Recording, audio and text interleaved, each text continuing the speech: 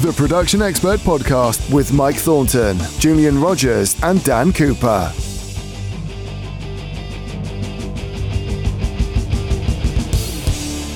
Welcome to the Production Expert Podcast number 406. It's February the 12th, 2020.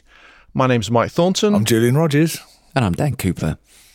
So we've got some great deals at the moment on deals page from the likes of New Gen Audio, Sound Particles, Editor's Keys, Focusrite, RSPE, and Avid. So check those out, and by the time you listen to this, there may be others as well.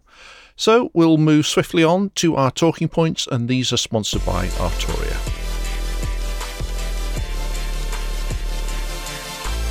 Hello experts and listeners. Pro Tools Expert Talking Point is brought to you with the support of Arturia.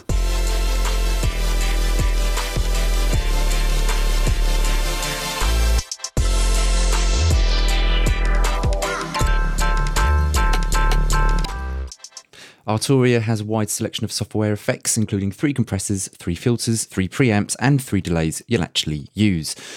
The latest release, 3 delays you'll actually use, includes delay tape, delay memory brigades, and the unique and experimental delay Eternity. A bundle of selected effects called the AudioFuse Creative Suite is included with AudioFuse and audio interfaces. Follow the link in the podcast article or visit arturia.com to find out more on the effects you'll actually use. Okay, first talking point. Going to take a look. We've had a number of articles recently on the site looking at different elements of the new Apple. I can't call it cheese grater because it doesn't delineate between the old one and the new one, but the new Mac Pro, shall we say, 2019 Mac Pro. And we've been taking a look at a number of examples where users are already using it for Pro Tools HDX. And we've also taken a look at it ourselves with our own Pro Tools Expert power test session, courtesy of Jigsaw. James was able to do some tests both in native mode and in HDX mode. And if you line those up to the results that we as a team, for instance, have got from our respective machines, the interesting thing is that for some users, and I do stress some, not all users, what is interesting is the very computer Pro Tools HDX users have been screaming for, as in a new Mac with PCIe slots, which we never thought was ever going to happen ever again, but did. The interesting thing is, depending on what you want to do, for some people, this computer, which has PCIe slots, may be the very computer that means you will no longer need HDX, which is kind of a bit of a handful to sort of get your head round. But we're also seeing lots of examples. We've had various articles looking at users who are already using the Mac Pro, which again I should need to stress at this point in time is still not approved with Pro Tools by Avid. macOS Catalina is approved with some limitations for video file format support, but the Mac Pro is not yet supported by Avid, even though we saw it when the Mac Pro was launched back in June. We saw it with half a dozen HDX cards, which also kind of implies that Pro Tools will be supporting more than 3 HDX cards at some point. Anyway, lots to talk about. I'll stop the monologue, otherwise I'll just tell the whole story and that'll be been going on long enough. So, what do we think about this new Mac Pro? Good for what? Not good for what? All right, and I'm going to jump in because go. Just because I'll go now because my voice might not hold up. I've been you might hear that my timbre is slightly different today. I've been a little bit poorly, but there's the same stuff going around on this has been going around for a little while. If there are some people who are outraged that Apple dare sell a computer that's priced towards the top end. honestly, I mean, I don't pay too much attention to these things. No one's going to come around your house and make you buy one. So, there you go. In terms of the job they've done, there is a massive irony trying to fight its way out of this whole situation to do with the provision of PCI slots in a rip-snorting computer that's so fast there isn't really a great deal of application for those. Well, certainly for the HDX cards that people wanted to find a new home for. But if you're heavily invested in HDX, then, this is probably actually a really comfortable way to do things, just because the last thing we like is hard I'm going to back out of that. I can't even pronounce that word. A hard stop on our current kind of like hardware and having to make a big jump onto something new and untested. Loads of people are saying, hey, you don't need HDX anymore. Some people have got HDX and are using it at the moment and don't necessarily want to suddenly stop and find out whether or not that's true for what they do in their particular world. So if you've got deep pockets, or if you can justify the expense, and if you can't, move along. There's cheap ways of doing this stuff. And this is a really powerful computer. And a lot of the people I think who have got opinions on these aren't in the market for that level of investment anyway. But yes, if it is pertinent to you specifically, and you've already got maybe 2 or 3 HDX cards, then there's an awful lot of stuff that you're going to have to kind of work your way through. Dan, you've certainly got kind of like a parallel to this story in terms of kind of like, it's not as simple as just saying, hey, I'm just going to change my engine over to native and take it from there, even if you're, in your case, you're maybe not necessarily talking about just the Pro Tools playback engine. But anyway, I'll leave that to you. What I'm saying is that if you can pension off your ancient old-fashioned cheese grater, I mean, we're going to have to keep working with these terms, that is, perhaps either falling over, failing, or just not up to the job anymore, and put it into something that's in which you have overcapacity. I mean, it's, of all the problems to have in the world, having too much computer power is, something we can probably cope with quite easily. But having to change nothing at all and just have somewhere to put your HDX cards, you can keep all of your hardware, everything that's connected to your hardware exactly the same, put these in, there you go, and you're good to go. And then you can find out whether over time, actually you can migrate away from HDX without having to have this hard stop, this hard change between I've got a new computer and I've got to iron out all of the problems and all of the issues that I might have, changing my hardware and my I/O and everything all in a single operation along with my new computer. You don't have to. You don't have to at all. And if you no longer need your HDX, then you can crossfade. And that's the best way to make any change, is to gradually start using something less and less as you find you need it less and less. That's ideal. There is the money thing. If you don't have the money, then you don't have the money. But, you can't afford it, or you don't want to afford it, actually. And, that's fair enough. It's up to every individual to make their own judgment about whether or not something's worth the money that's charged for it. But if nobody bought the computer, then absolutely there'd be an issue. But people are going to buy it, so people are already buying it. Absolutely. Well, that's a bit from me, and my voice held up for that. So I'm good. I think. I mean, obviously, coming back to the price point. Yes, it starts at $6,000, and typically, as we've shown on the site, a useful machine in our environment is going to set you back around $10,000. You don't need to go for the all singing, all dancing, fill it with everything it can possibly do, etc., which, yes, comes out at sort of $50,000. But for what we do, a modest version is going to set you back, $10,000, which again may be more than you are prepared to pay, and we'll come back to that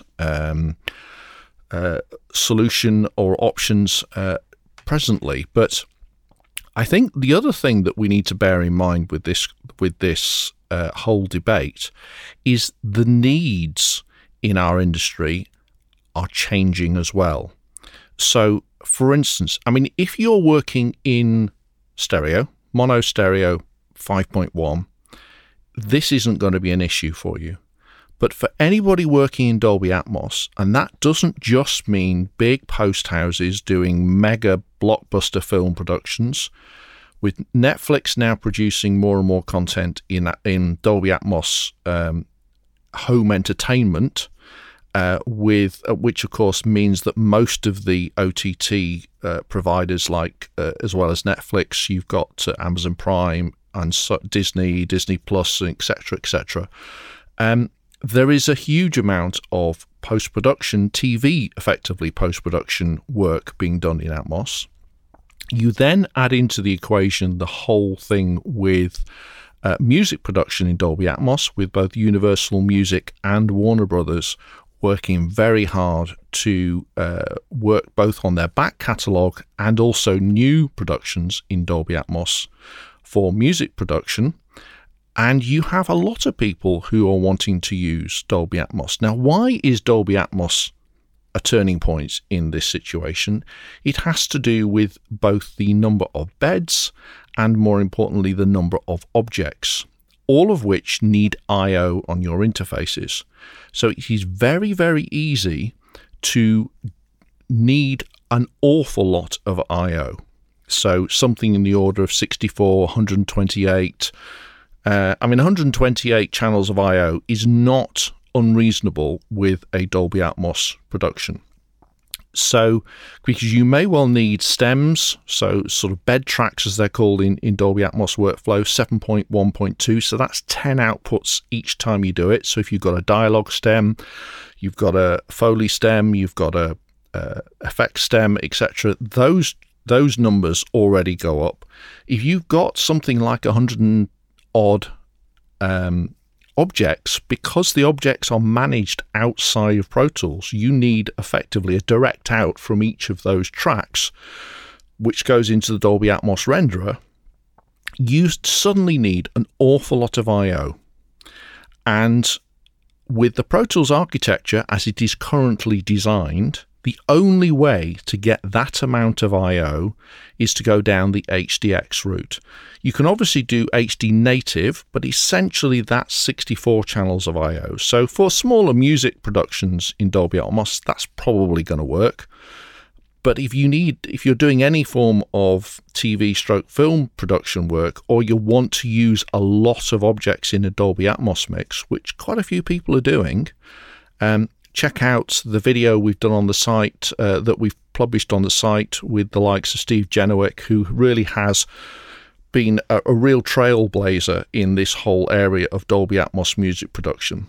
And a good number of people are using mainly objects. So every single element in a mix is an object. So you soon clock up the number of objects you need, and therefore the number of channels of I/O. So, Mike, just to clarify for a minute, I'm better on this than I was, largely through talking to Steve about it. But so your channel outputs, your 10 outputs, are pretty much mandatory for Atmos. Yeah, your first bed, your 712 bed, and then everything after that, you can have up to 128 objects. This is what I mean. It strikes me as if it's kind of caused something of a sort of. Well, it's actually 100. It's 7.1.2 bed, and then 118 objects. You're essentially dealing with 128.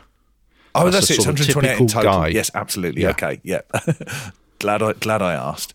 But that's up to a maximum of. So it just depends how many you're putting together. But each one of those objects needs a discrete channel of I/O to Correct. A renderer to then be rendered to make something that's appropriate to the number of channels you have on your. Indeed, because in Dolby Atmos, that thing, let's call it a sound effect or a kick drum or whatever. If you're moving that around the immersive soundscape, that panning, etc., is not done within the Pro Tools mixer. Although you're controlling a plugin within Pro Tools, it is the metadata is being shipped out to tell the playback system how to handle that mono track, that piece of mono audio and object, and where to put it on the replay system, which of course may be a completely different speaker configuration to yours. And again, that's the whole object, pardon the pun, of Dolby Atmos. The channel agnostic part of it. Yeah, brilliant. Well, yeah, the playback agnostic. So you can play it back on speakers on a system which has more speakers, it has less speakers, all the way down to binaural. And bring it back to the original point. So who needs all of this power? Those people do, just because anyone who's ever done any surround work quickly realizes that all of those, let's say, voices you thought you had, all those, suddenly start to disappear when everything gets multiplied by, 5 or whatever it might be. Well, extrapolating upwards to Atmos, things get much busier. I'd say the new Mac Pro would actually most likely be one of the cheapest part in a new setup of Atmos. There are other costs. It's true. Yeah, it depends. Massive costs. Think of, you need a room as well. You'd need all the speakers. The monitor speakers. Having just S6 probably. No, not necessarily. To be fair, not necessarily. I mean, the S1 combination actually is a very good. If you have 3 or 4, up to 4, which is the maximum S1s and a dock. So that's $6,000 there, isn't it? Nearly? Yeah, but that's nothing like the $50,000 that an S6 might set you back. But I mean, yes, you are right. Let's put control surface to one side for a moment. You are looking at quite a bit of hardware in terms of a monitor rig, because instead of maybe having 2, or in the case of a 5.1 system, you're talking about 5 speakers and an LFE, a sub. You're now looking at potentially 10 or more. So you are increasing that cost. The good thing is that the Dolby Atmos production suite, which is a $300 software purchase, providing your whoever you're working for doesn't require you to work in a Dolby Atmos approved mix suite, a Dolby approved mix suite, then that's all you need in terms of additional software.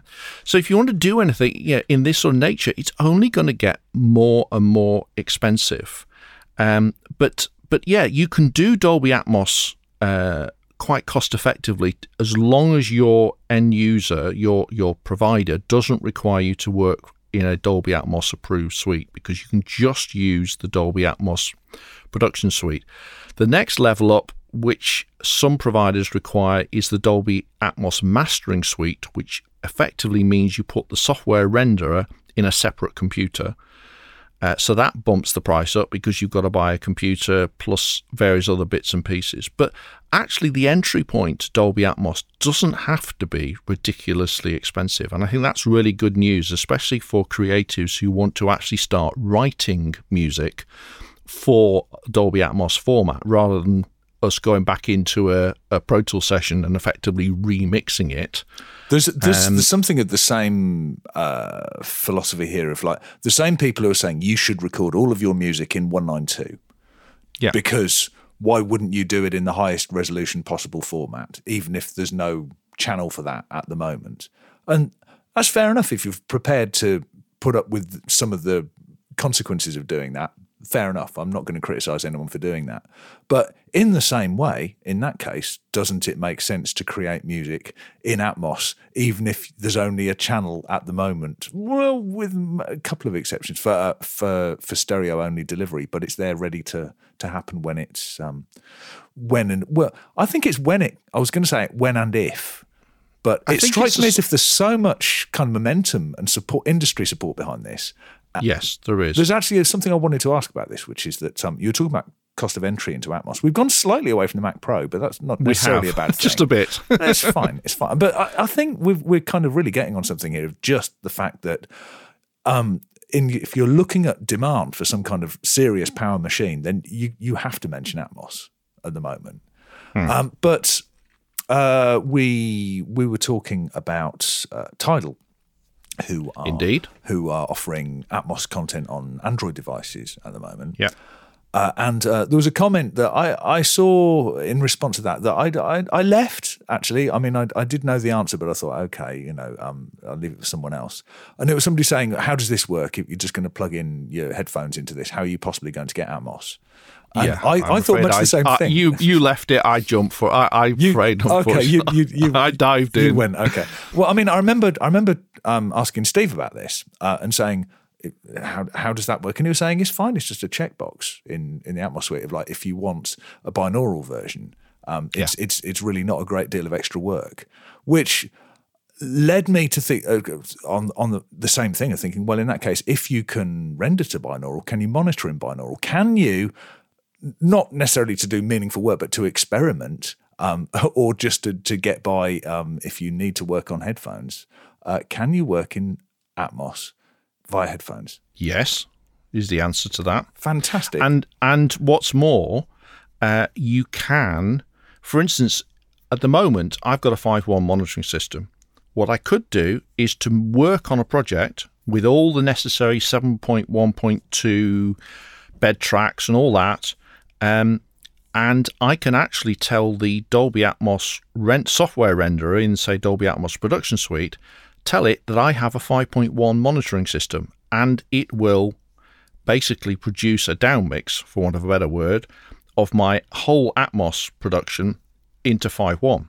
Now, obviously, I have no height channels, so that's sort of folded down into wherever the Dolby sort of downmix algorithm considers it best to be. And I think at the moment that the ceiling channels, the height channels, are getting downmixed into the rears, which is a debate we will not enter into at this point, because I'm also conscious that we're getting way off subject. But yes, essentially the key thing is, and that's one of the selling points, is you actually can do a lot of pre-production work in Dolby Atmos without having a Dolby Atmos monitoring system. So with serious caveats, and obviously that's really serious caveats, the price of entry, if you have Pro Tools Ultimate already into Dolby Atmos, is the price of $299.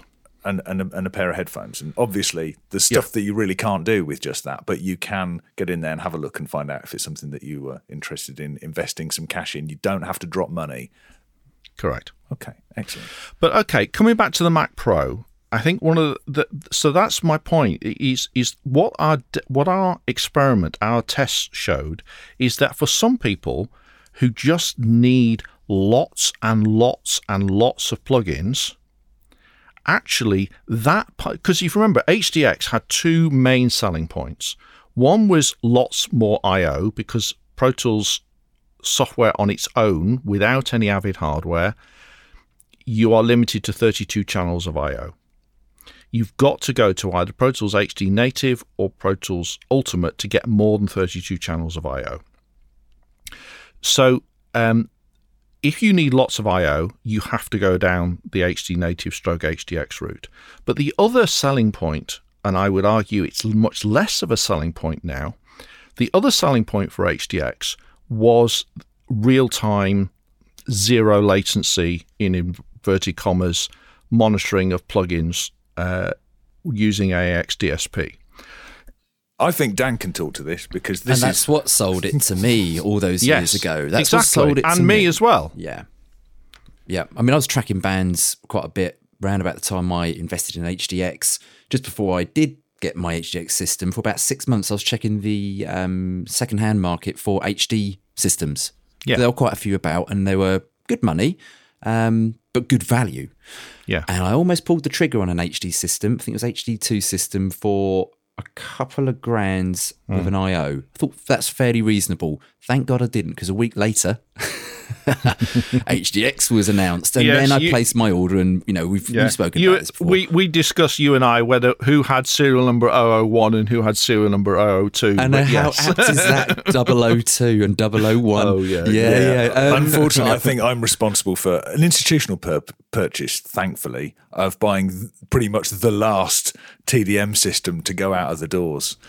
And it arrived. I think it arrived after the HDX announcements had happened, and I went, oh, see, I almost landed there myself. But no, HDX, I went for it. I was tracking bands. I was working with a lot of songwriters, very much in the box. My workflow has been over the years. I didn't have Teglers back then, drink, for those that know the rules here. Very much in the box, and I liked using plugins, but my system before that, I couldn't really do things like, I had a bit of compression and EQ on the way in. I like that workflow, and I got that with HDX, and it cost a small fortune at the time, but But at the time, it was the only way to do things and have a clean, smooth workflow. But not anymore. No. But at the time, we were pre-Pro Tools 11.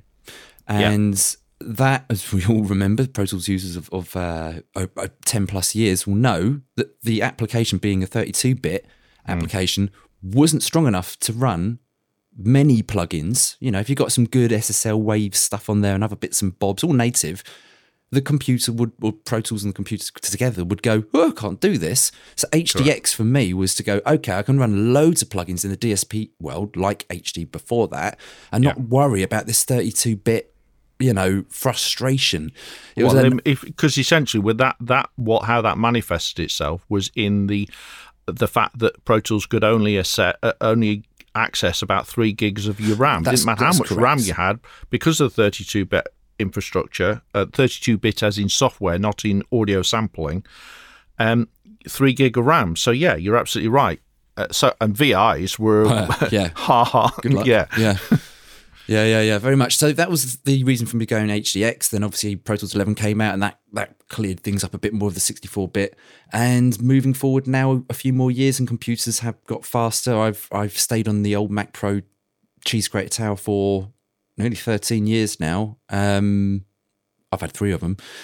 And now I'm looking at Windows because we've waited for so many years of the news of the new Mac Pro, and I didn't want to buy anything until I could really weigh up my options. What is this new machine? Will I be able to afford it?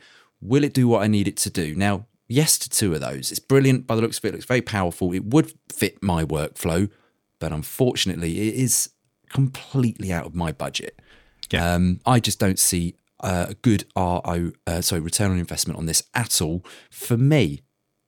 Do you know what I mean? Yeah, I would absolutely. love it. But no, I've thought with my head, not with my heart. And it's a very clear decision to not move forward with Mac Pros anymore. Well, and again, for a lot of applications, and I suspect this may well be in your situation, with Thunderbolt 3, yes, we now have another way of interfacing to the computer with a huge amount of bandwidth. Absolutely. It's the main reason why I've switched before. Yeah, that's why I've moved off the Mac Pro, or moving off. My new machine should be here soon. It's a Windows machine. Is Thunderbolt 3.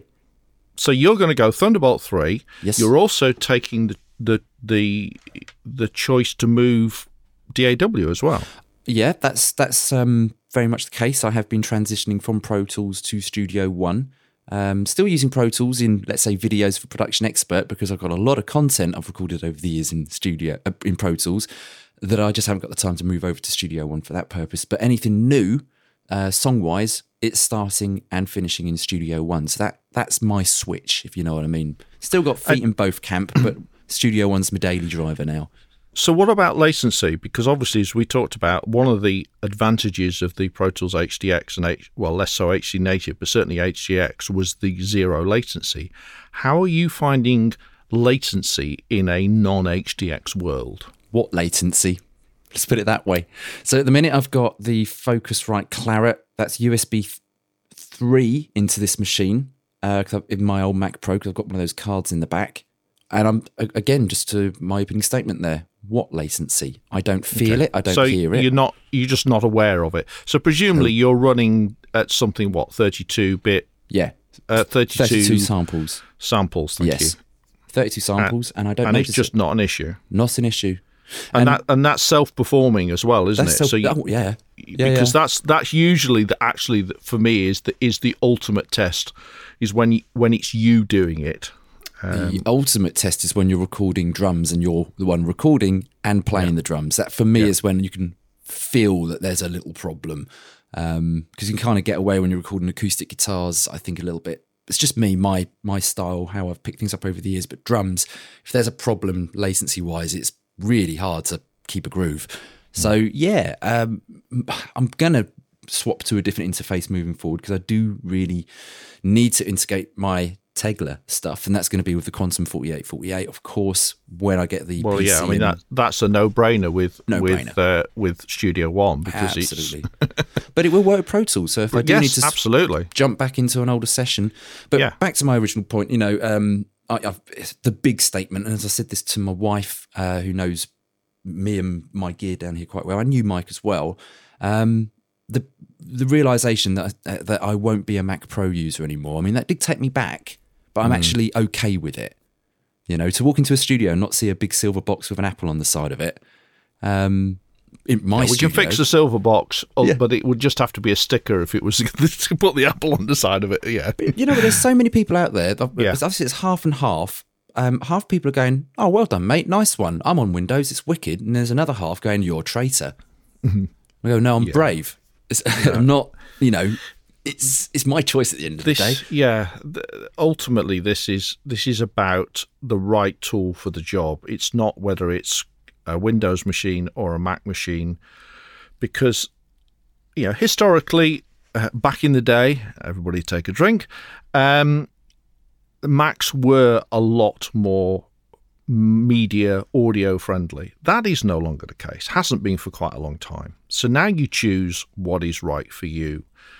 It's a computer at the end of the day. Exactly. That is it. It's not Mac and Windows, Mac versus Windows. They are both computers. And it needs to get me from A to B every single working day. And I've invested in a machine that I believe will get me the next 5 years covered. Perfect.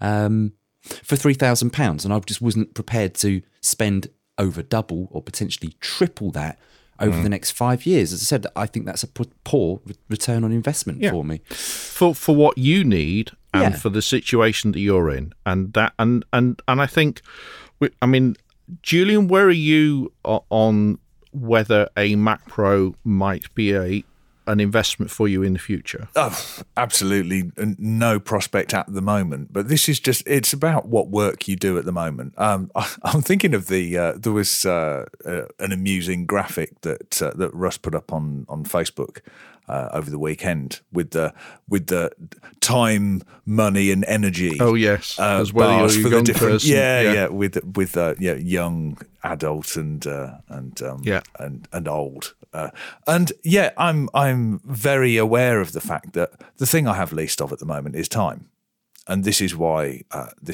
I'm much more interested in just the short-term impact of any kind of transition onto some new platform, the impact of that, than a not outrageous price difference. I mean, obviously everything has a limit, but I mean, last year I updated my extremely on its last legs computer, which really I don't think anyone would pretend was cutting the mustard anymore, but I was getting by with it, which is kind of really important. To one of the new Mac Minis, and I hadn't run the power test on it.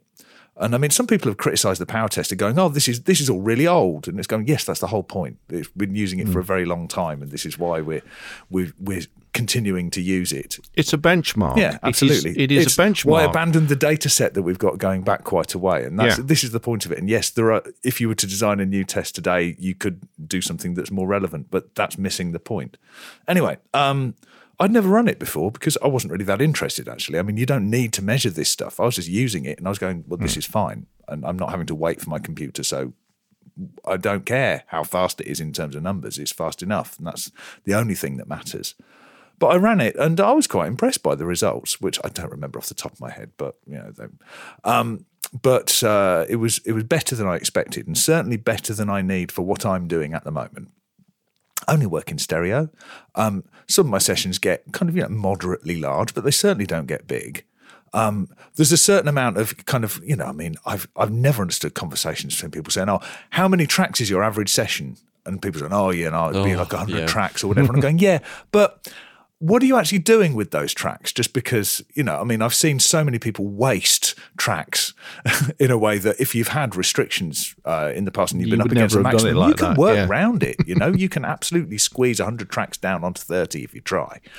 But anyway, the stuff that I'm doing really isn't straining my machine. What I did do the other day was somewhere I hadn't been before, was doing some 4K video on this machine, and I really didn't know how that'd go. I just because it was new. Actually, it was fine, absolutely fine. The bottleneck, if there is one, on the Mac Minis. What do I mean? If there is one, of course there is one. Is the graphics performance? The graphics in the Mac Minis is the Intel UHD Graphics 630, which frankly doesn't mean a great deal to me. But the point is, it's not a rip-snorting amazing graphics card like I might be able to fit in something that had PCI slots. But, ultimately, if it came to it, I'd get an eGPU. Well, that's it, because with Thunderbolt 3, you've got the bandwidth to actually put the graphics card outside of the computer. It becomes a bit of a nonsense with the correct hardware being available, or even not actually with chassis. But people saying you haven't got any PCI slots, and you've got access to the PCI bus.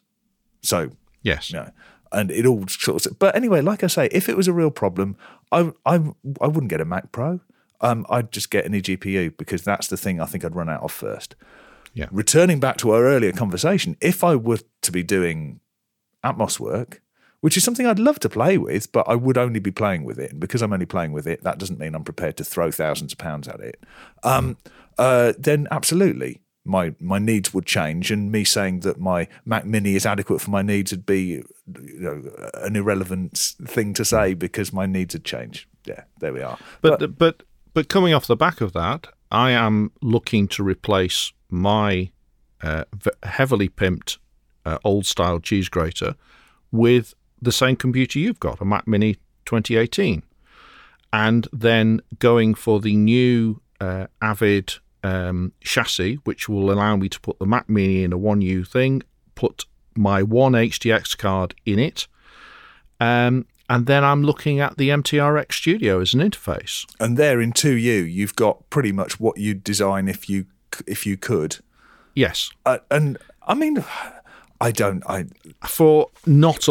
obviously, in terms of the computer, and even with the chassis, we don't know the price of the Avid chassis yet. But if you look at the equivalent chassis that's already available from Sonnet, you are looking at less than $1,000 for the rack mount chassis from memory. So it's not stupid money. And I think the Mac Mini is a phenomenally powerful machine. I mean, bizarrely, it would be really nice to have a Mac Mini with the latest processors that you can get in the MacBook Pro.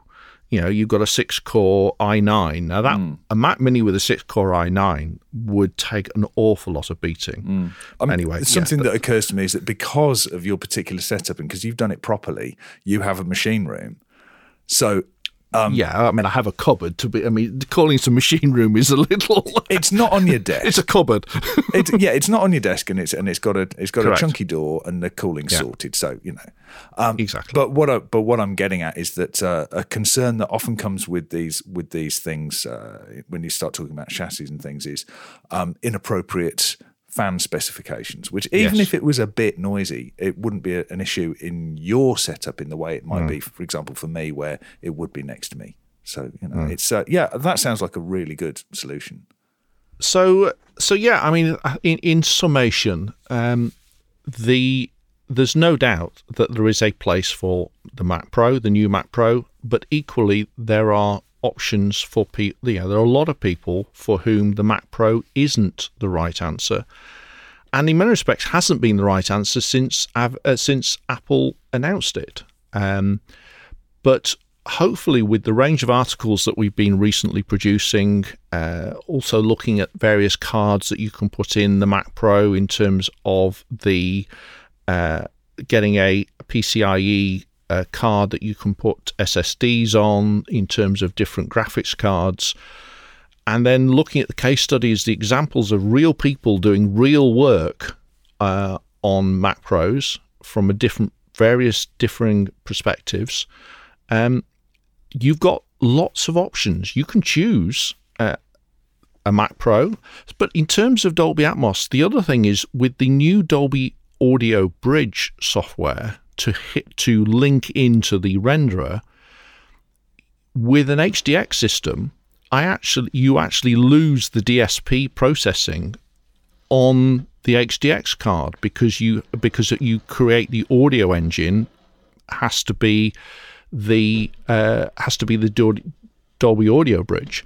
So again, you're losing that, but you still need the HDX system for I/O. But you can, it depends how much I/O you need, and then that's going to be a contributing factor to the choices that you have. We've managed to talk this one quite nicely. I think it's good and time that we moved on to competitions. Dante and Audio over IP have changed the world's live sound, install sound, and big studio and post facilities. In fact, anywhere lots of audio needs to be moved around a large site or shared with lots of users. But what about smaller studios? The easiest way to bring non-Dante equipment onto a Dante network is using Audinate's Avio inline adapters. How would you make your studio better or easier to use with Avio adapters? Enter our competition. Tell us your suggested use, and if they like yours best, Audinate will give you 4 Avio adapters of your choice and a copy of Dante Virtual Sound Card. Head over to the webpage to find out more. The Pro Tools Expert Podcast is created using Source Connect Now from Source Elements.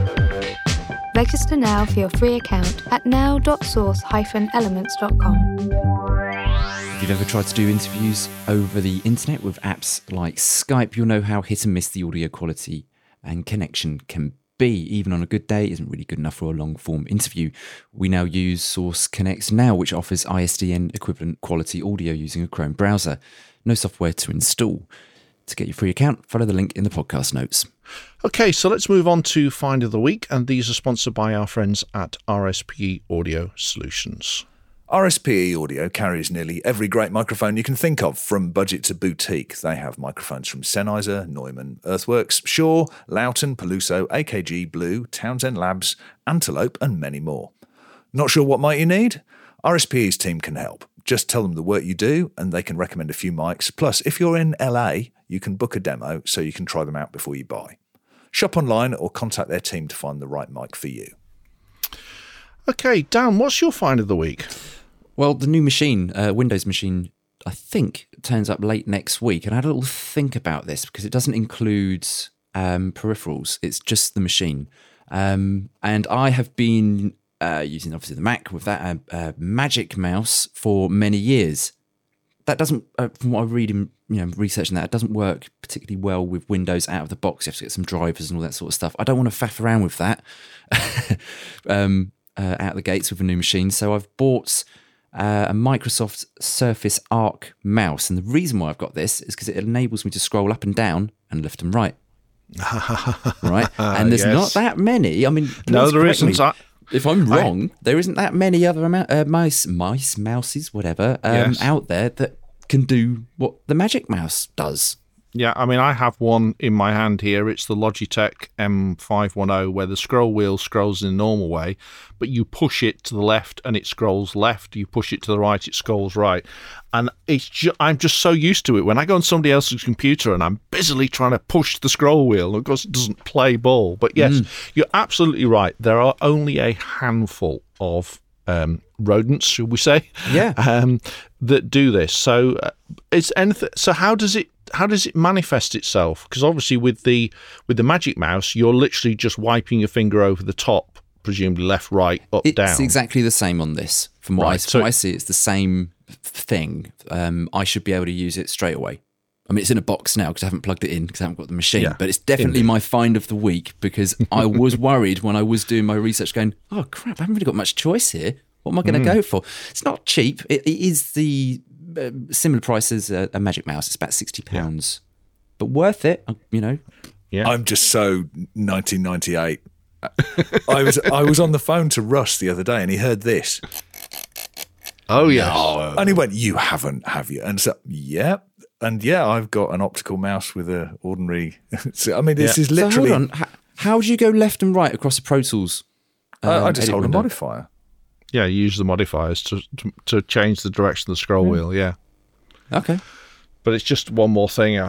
Anyway, again, it's each to their own, as it were. It is, absolutely. Yeah. So, Julian, what's your find of the week? Mine. This. I'd forgotten about this, and I was going through my bag, unpacking stuff post NAMM, and I found this brochure that I'd picked up, and I went, I remember this, and it's not really us.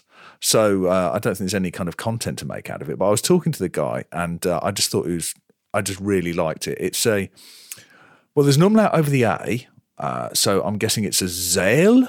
But anyway, ZAHL, AM1. This is a company who make analog mixers. They kind of look a bit SSL-ish, really, but it's high quality, hand built analog mixing console, which isn't like anything. It's a modern design, and it's just designed to be as good as it can be, really, which you can't really say anything bad about. It's all modular and hand built and built to order and not inexpensive. But the thing that got my attention about this was that it's got it got this business going on down the right hand side. I went, that's interesting. What is it? And what it is it can be used as it can respond to CV data. Well, it's not even data. It can respond to control voltages. Mm-hmm. And it can also generate them. So it's got kind of like sort of LFOs and stuff like that you can route out to, for example, modular gear or something like that. You can also take the output from CV outputs from external gear and control things like sends, for example, via CV, which I thought was fascinating. And I mean, control voltages do have a place in analog mixers, obviously. I mean, like VCAs are controlled by control voltages, but that's as far as it went previously. Well, this is kind of breaking down the distinction between the mixing console and the instruments that create that kind of stuff. And I mean, there's something about just a big, ruthlessly designed analog mixer being used to make techno music with a bunch of Germans that just kind of really speaks to me anyway. It's just kind of like, yes, this is proper. And it really was. There were some quite serious people involved with this stuff. The Chemical Brothers apparently love this, and I can see why, because for years a big part of their show has been playing a big analog mixer as an instrument. And that's breaking down that distinction yet more by saying, okay, and this stuff we're doing on the console can go out to our gear and control elements and control information from our instruments, can come back into the mixer and can control the mix. So, yeah, fantastic stuff. Mike, how about you? What's your find of the week? Well, as I've said in the notes that we refer to when we're recording the podcast, it's RX7 Advanced again. No, really? Yeah, but you like RX? I do. but I was invited to do a presentation for the Institute of Professional Sound, which here in the UK is the nearest thing we get to a professional body, and I was asked to do a presentation to show some of the clever software tools, etc., that we can use in post now. And of course, RX7 played a significant part in that, as well as tools from Todd.io, Sound Particles, and Sound Radix with Auto Align Post. So I was, and then part of this presentation, I was asked if I would treat some audio from examples from people who were going to send them in for me to try and deal with. And I did. It was very interesting. And again, it just reminded me in processing and working on some of these examples how good RX7 Advanced is. There was one particular example that was the sound recordist for a large feature film provided me a clip from the rushes from a film. It was King Lear with Sir Anthony Hopkins in the lead role, and it was a storm sequence, and so they had a humongous wind machine as well as a rain machine, and this was all bucketing down both on the actors and the crew, and it was kind of, well, we're only going to get one go at this. And so the sound recordist put two different radio mics on Sir Anthony, and there was a boom over the top as well. And he sent me all three files. The radios suffered quite badly from literally being hit with rain droplets, and also the wind. Often you could hear the diaphragm just hitting the end stop. But the boom was remarkably good. And so I was very easily, and I did it live as part of the presentation, was very, very easily was able to clean up the wind and the rain sounds out of the boom to get a very usable finished result.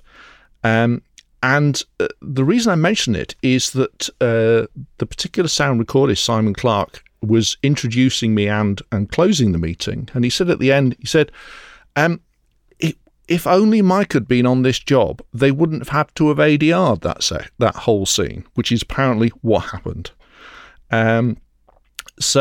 Yes. So as I say, but there were other examples that were sent through to me. There was an example where there was a radio mic and it had a load of whooshing in the middle of it. Sort of, I guess the signal wasn't so good. And I was able to actually use the D. Russell module to get rid of that sort of whooshing sound, because it wasn't dissimilar to that sort of a sound. As well as cleaning up other examples from repeating dramas, soaps, where it was just a lot of background noise, and it just needed cleaning up. And again, it's things like Dialogue Isolate was able to handle that very, very easily. So yeah, it was just having all these different examples thrown at me, just reminded me how good Isotope's RX7 Advanced is. So yeah, that's my find of the week. Yeah, there we go. So on that, I think it's time for us to stop. So it's good night from me. It's good night from me. And it's good night from me. Good night.